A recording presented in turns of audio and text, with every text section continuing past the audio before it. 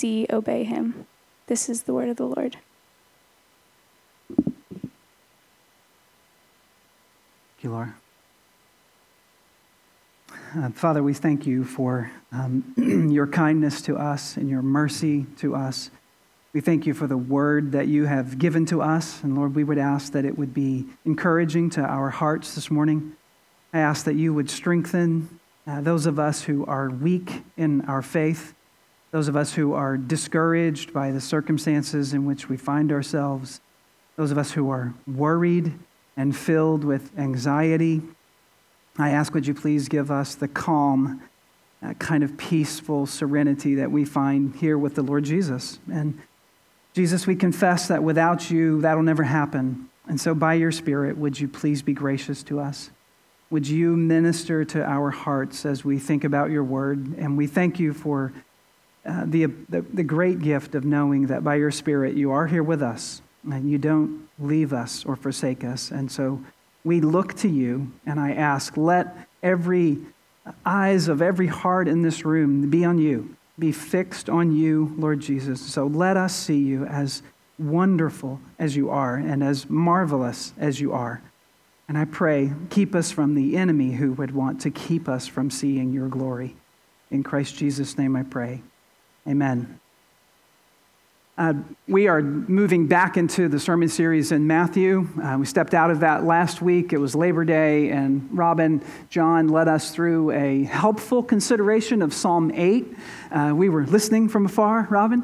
But the plan of God for work is something that is often neglected, and so we thought it right to spend some time thinking about work. And so today we jump back into Matthew, and we begin to follow Jesus, as you heard, into a boat, onto the Sea of Galilee, and then into a great storm, which is followed by a great calm. And then we see the disciples marveling at Jesus. And so we focus on this marvelous person. I do want to say thank you also for those of you who texted and emailed and said we're praying for you, as Elisa and I were out at her father's funeral last week. And so thank you for your prayers and your support. But so jumping into verse 18 gives us a bit of the context of where we were. We see in verse 18, Jesus saw the crowd. He's then given orders to go over to the other side. And of course, that other side would be the Sea of Galilee. Now, they are in the town of Capernaum when this happened, when Jesus spoke these words, which Capernaum is about 90 miles north of Jerusalem. So if you're wondering where in the world he is, he's on that portion of northern Sea of Galilee. It's the hometown of Peter and Andrew and James and John, and also became the home base for Jesus' public ministry. It's on the northern shore of the Sea of Galilee, and so that is a sea that's often known by different names. There's about 4 or 5 different names in Scripture that you'll find that refer to this one location. It's the Sea of Galilee, the Sea of Chinnereth, the Sea of Kinneret, the Sea of Gennesaret, and later it's called the Sea of Tiberias. And so it kind of depended upon who was in charge as to how the name of this body of water was referred to. But that's where we are in the geography. And so we're on a lake, so that gives us a sense of what's about to happen. It's a beautiful lake. We took a trip to Israel just a few months ago, and on one evening I was walking around the shore of that and saw this incredible sunrise and snapped a little photo. It's a 13-mile long lake and about 8 miles wide, surrounded by mountains, and it sits in a valley.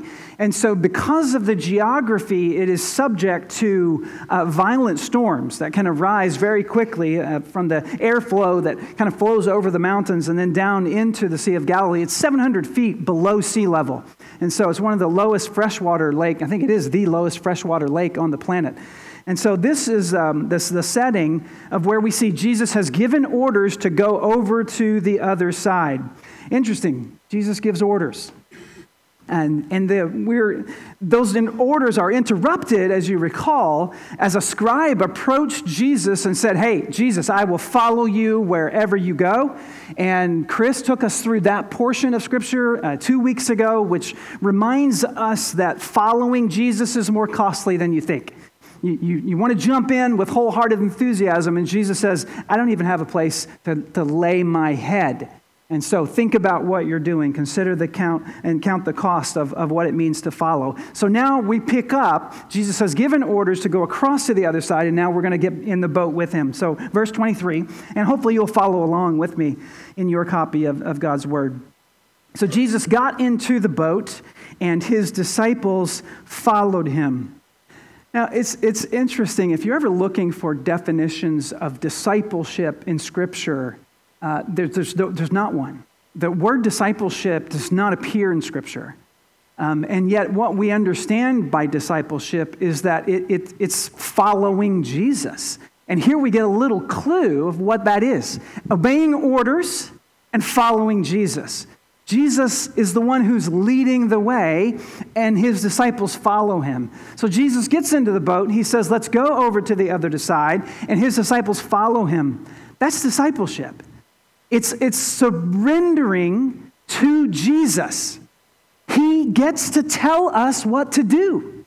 He gets to give orders, and he expects his people to obey because we trust that they're good. We trust as his followers that what Jesus will command would only be good for us. We don't follow him if we don't believe his commands are going to be good.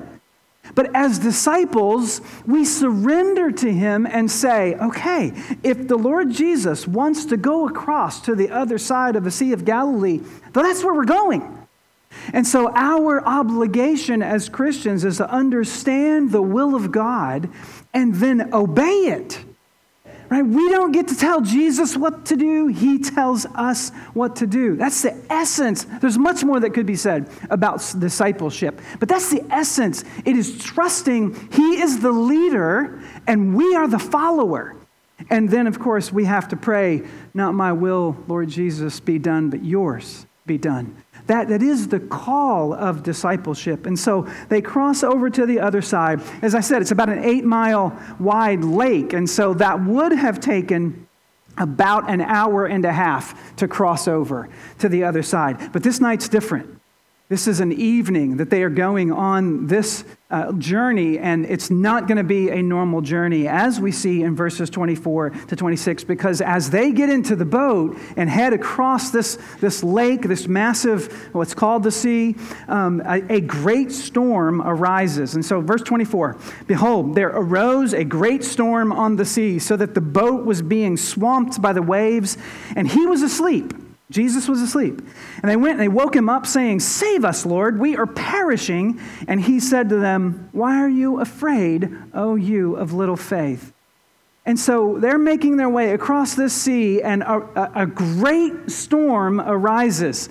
And great here does not mean wonderful, magnificent, and exceedingly good. That's not what it means here. The word in Greek is megas, which means mighty, powerful, strong, and loud, also intense and terrible. This is a mega storm. This is not a little tiny, thunderstorm like we had the other day. Yesterday I was out for a run, and there was a thunderstorm that thunderstorms don't swim, do they? Blew over Horn Pond. And there was some lightning, and there was a little bit of rain, but that was it. That's not anything like what we're talking about here. This was a mega storm, and the word storm in the Greek here is seismos, which you recognize. We get our word seismic. It literally means a shaking. So this is a mega shaking storm. And this is serious because of the response of the disciples. And we are told that these waves are swamping the boat. So they are swamping the boat. They're coming over the edge of the boat. Now, if you're wondering, what does a first century boat look like? It's about 26 and a half feet long and about 4.5 feet tall. One was discovered in 1986, buried in the shores of the Sea of Galilee. As there was a drought that part of the year, there were two brothers who couldn't fish. They were fishermen. They're walking along the edge of the Sea of Galilee, and they discover some nails. They start digging at the nails like little boys do. You find stuff in the sand, and you got to dig. And what they discovered was a boat, a 2,000-year-old fishing boat that looks something like this. The hull of that you can see in a museum there in Israel. And yet they are perishing. They say, "We are perishing. Save us, Lord. We are perishing." Now, what's astounding is, remember, these are seasoned fishermen. At least 4 of them were professional fishermen. Peter, Andrew, James, and John have all dedicated their vocational career to fishing. They have been on this lake since they were boys. They grew up on the Sea of Galilee, and suddenly there is a mighty, shaking wind that has so terrified these men who have grown up on this sea that they fear for their life. They are terrified. And what do you do when you are afraid of, you think you're going to die? They go to Jesus, right? So this massive storm has arisen, and now as the attention in the text turns to Jesus, we see the arising of a great calm. So verses 26 and 27. Then he arose, and he rebuked the winds and the sea, and there was a great calm. So we had a great storm, now we have a great calm. And the men marveled, saying, "What sort of man is this, that even the winds and the sea obey him?" So as Jesus comes on the scene and the attention of the apostles turn to Christ and away from the storm, we discover a great calm has happened. And so where's Jesus in the middle of all this? Where is he in the middle of the storm? And it's interesting, he's asleep. This is crazy, right? If you're in the middle of a mega storm and Jesus is sound asleep. Mark tells us he was in the stern of the boat. He's in the back of the boat on a cushion, calmly sleeping. In the middle of the chaos, Jesus is completely calm, and the disciples have to go to him and wake him up. So Jesus is exhausted. The way that Matthew shapes this, we get a sense that all of the events from moving from the Sermon on the Mount about 4 miles to Capernaum, so he walked about 4 miles to Capernaum after finishing up with the crowds on at the Mount Beatitudes. He then walks to Capernaum. He visits the synagogue. He teaches. He then spends his afternoon healing people who were sick, casting out demons. He healed Peter's mother-in-law and was teaching all day. And then they're going across the river at night. He's utterly exhausted. So he's probably asleep from exhaustion, but there's something different about the way Jesus is sleeping as well, because we'll see in just a moment, he has completely perfect faith in what the Father is going to do. He's not afraid. The disciples are terrified, right? They are terrified. They think they're about to die. Jesus is not. How can you sleep soundly in the middle of a storm? And one thing to remember, Jesus here, when he wakes up, and this is interesting, I noticed as I was reading this through, they go to him, and by the way, put yourself here. You've been taking an afternoon nap. Did the disciples come and say, "Excuse me, Jesus, we're perishing. Could you wake up?" And if he's sound asleep, maybe they had to shake him again. Jesus, please. We're dying. Could you help us out? Is that what the disciples, if you're perishing, is that what you would do? No, of course not. You're shouting, right? Jesus, we're dying. Could you please wake up? Right? They're shouting at Jesus. I'm quite convinced because the word, this terrible storm, means loud. There's wind rushing through. There's an incredible storm here, so they got to compete with the wind as well as awaken Jesus. And what do you say when someone shouts you into consciousness? What's the first words out of your mouth? Maybe we shouldn't talk about it, should we? Here's what Jesus says.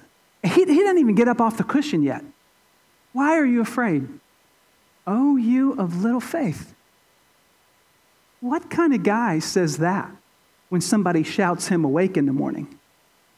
Maybe wives, maybe you should see how your husband stands up. But why are you afraid? Oh, you of little faith. He doesn't even stand up yet. And you might think, as I did, if I'm trying to picture myself there, what kind of question is that? It might be because there's a Category 5 hurricane that we're in. He doesn't. Why are you afraid, O you of little faith?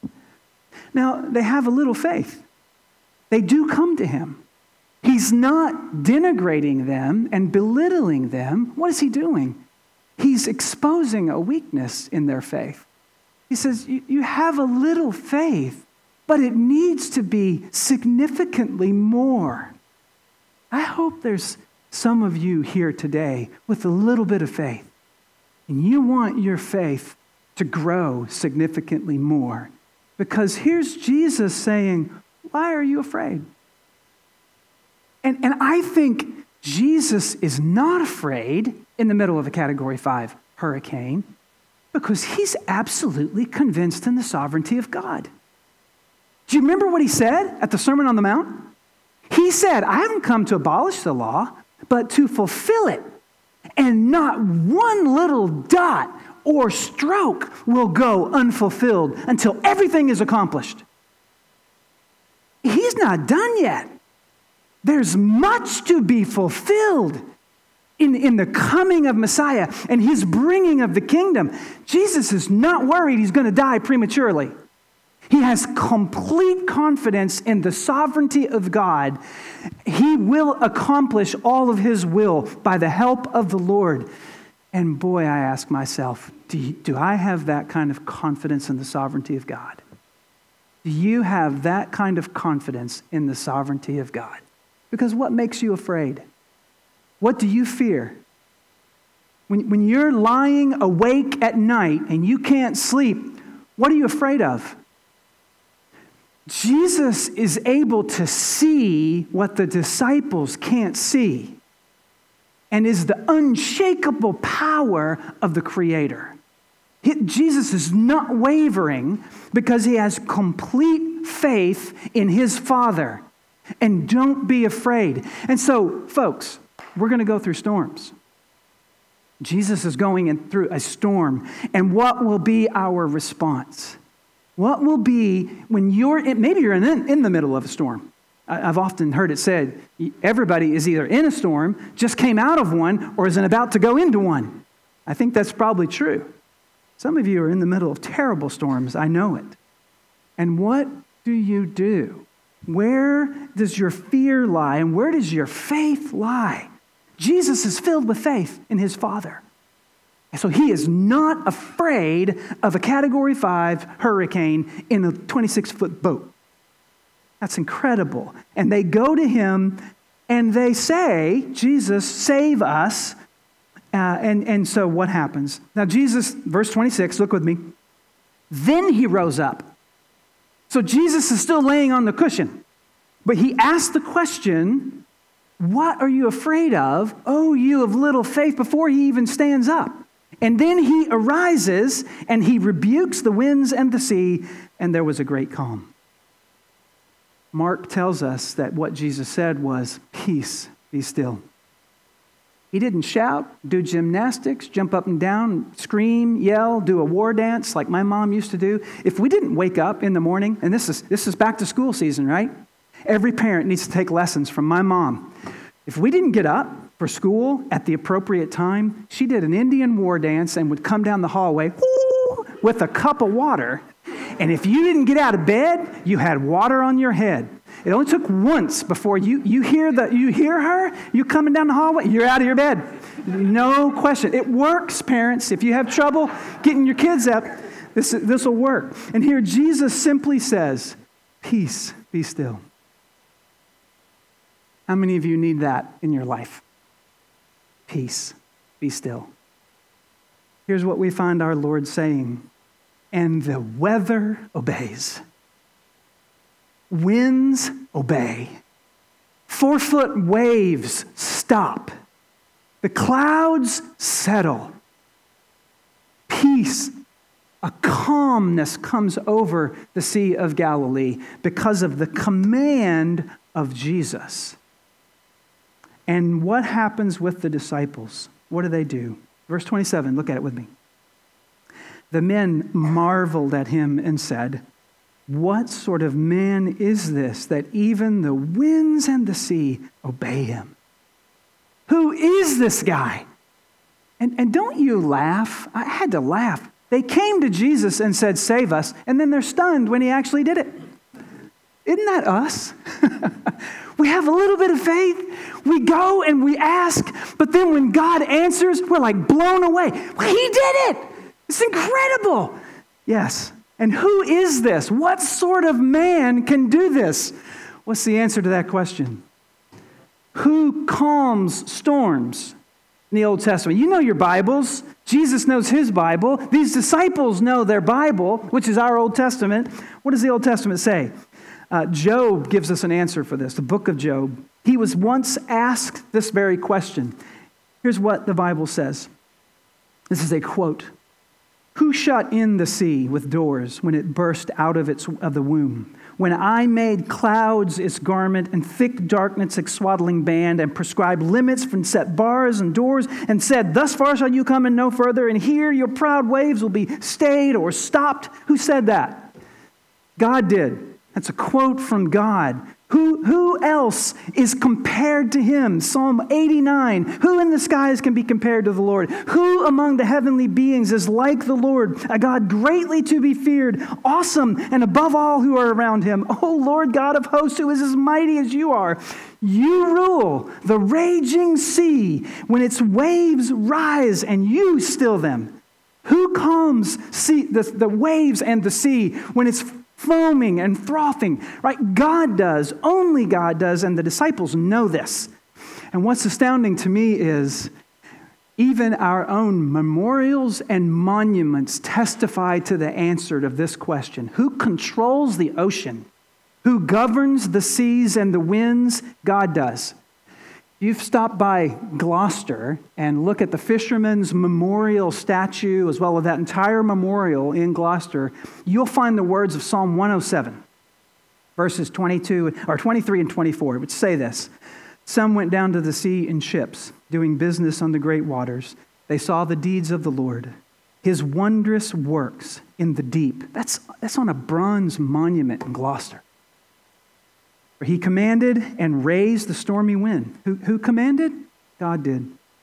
The waves lifted up. They mounted up to heaven. The men went down into the depths. Their courage melted away in their evil plight. They reeled and staggered like drunken men. They were at their wits' end like the disciples. What do we do? There's nobody else to turn to but Jesus. They cried out to the Lord in their trouble, and he delivered them from their distress. He made the storm be still, and the waves of the sea were hushed, and they were glad when the waters were quiet, and he brought them to their desired haven. The disciples realized who Jesus was. They're beginning to get a picture. This is a man who controls the weather. And so, folks, are you in the middle of a storm? What's here for us? What do we take away from a passage like this? And I quickly want to offer a couple suggestions. When you think about what you're going through in life, how do we live in this calm that we see Christ being able to work? First of all, don't be surprised by storms. Don't be shocked that you're in the middle of a storm. Don't be surprised because we're going to face them, right? Everybody faces them. Jesus faced the storm. So don't be surprised that you're in the middle of the storm. If God didn't spare his own son from going through the storms of this cursed and broken world, are we any better? Right? What does Jesus say? John 16:33. I've said these things to you that in me you may have peace, but in the world you will have tribulation. But take heart, I have overcome the world. It's certain in this world you will have trouble. And yet take heart because Jesus has overcome the trouble. But you're going to go through it. Remember what Jesus said, the servant is not greater than his master. If they hated me, they're going to hate you too. If I go through storms and I'm the Son of God, I don't deserve to go through any storm, and yet I have to come here to go through them all, you also are going to walk through. I could read for the sake of time, Acts 14:22, where Paul says to encouraging new believers, he said, "It is with many tribulations that we will enter the kingdom of heaven." Many tribulations we're going to have to go through. Or I could read 1 Peter 4, which he says, "Don't be surprised at the fiery ordeal that has overcome you, like something strange has happened." Folks, we're in a broken and accursed world. Don't be surprised. Secondly, don't be discouraged by the weakness of your faith. Don't be discouraged by the weakness of your faith. Jesus says, "Oh, you of little faith." He did not say that to beat them down. He said it to build them up. When storms come into our lives, they reveal where things are weak. When a powerful storm blows through, all the dead branches of a tree, the weak ones, they get blown away. And what happens is that what's left, the stronger branches, are able to flourish. They have more room to reach out to the sun. And that's exactly what they do. Little branches reach for the sun, right? And so storms remove what's weak so that what is there can be strengthened. Don't view God taking you through storms as Him being against you. View it as Him pruning you for increased fruitfulness and productiveness. And I want to read Isaiah 35, 3-4, which says this: "Strengthen the weak hands, make firm the feeble knees. Say to those who have an anxious heart, be strong and fear not. Behold your God, He will come and save you." If you're weak, be strengthened in the Lord. If you're in the middle of a storm that is overwhelming you, trust in Him. He will strengthen you. Third, go to Jesus during the storms. How do we respond when we find ourselves in the middle of the storm? What did the disciples do? They went straight to Jesus. Don't wait until you've been rowing all night and completely wore yourself out trying to get through your problem. Why don't you go to Him first?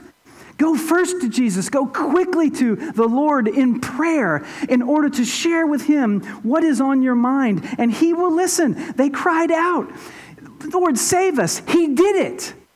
Jesus has the power to change your circumstance or deliver you from the situation or sustain you through it. Sometimes He says, "No, I'm not going to stop the storm. I'm going to sustain you through it." It's what He said to Paul, right? Paul said, "Take me out of this storm. Remove this thorn in my flesh. Please, remove it, remove it, remove it." And what did Jesus say? "My grace is sufficient for you, for my strength is made perfect in your weakness." Sometimes the Lord sustains us through the storm, but He never abandons us. So go to Him quickly. Fourth, remember that Jesus is with you during the storm. He's in the boat. If you are in Christ, you are in Him. He is in you. His Spirit indwells us. The Bible uses both of those ways of speaking. We're in Christ and He is in us. He's with you. Whatever you're going through, whatever circumstance, whatever trial, whatever storm you're in, He is with you. And what did He say? Matthew 28, 20, at the very end of Matthew, "Behold, I am with you," when? Till the end. I am with you to the end. I will carry you through this. And then lastly, believe that the calm comes from being with Jesus and not without the storm. Right? Some of us, we just want the absence of the storm, and we really don't care if we're with Jesus. You're never going to be calm in that kind of scenario. Calm, the kind of calm that comes from God, comes from being with Jesus, not merely in the absence of a storm. And the verse that I want to leave you with is John 14:27. Jesus says this: "Peace I leave you. My peace I give to you. Not as the world gives do I give to you. So let your hearts not be troubled and don't be afraid." Almost the same thing He said when He was in the boat. So remember these things.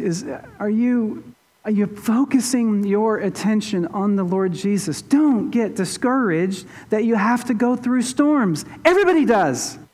Whether you think you're worthy or unworthy, every person is going to be going through storms. Don't think that that is a surprise. Right? Don't be discouraged when your weakness is exposed. Address it. When you know you have a weakness, then you can shore it up. And so view it as God perfecting and pruning you. And so third, when you find yourself in the storm, go quickly to the Lord Jesus. Fourth, remember He's with you. He's always with you and will never forsake you as long as you're His child. And fifth, calmness comes from being with Christ. Calmness comes from being near Him. So great storms will arise in our lives. But with Christ, there can be a great calm. And do you not marvel at who Jesus is? The disciples looked and said, "Who is this guy who gives orders and the winds and the waves obey?" Marvel at the Lord Jesus. Let's pray. Father, I ask you, please, would you grant all of us to be rooted in you? Lord, whatever storm we find ourselves in, whatever trial, whatever tribulation, may we please cling to you. May we run to you. And Lord, I pray, by your Spirit, would you work in strengthening our faith? For Lord Jesus, without you, we can do nothing. Without you, there is no stability. Without you, there is no peace. And Lord, if there's anybody listening to my voice who does not know that your Spirit dwells within their heart, please don't let them leave today without making sure of where they stand with the Lord. And I thank you, Lord Jesus, for promising that anyone who would come to you, you would never cast out. Thank you for such a sweet promise. It's in your name I pray, Jesus. Amen.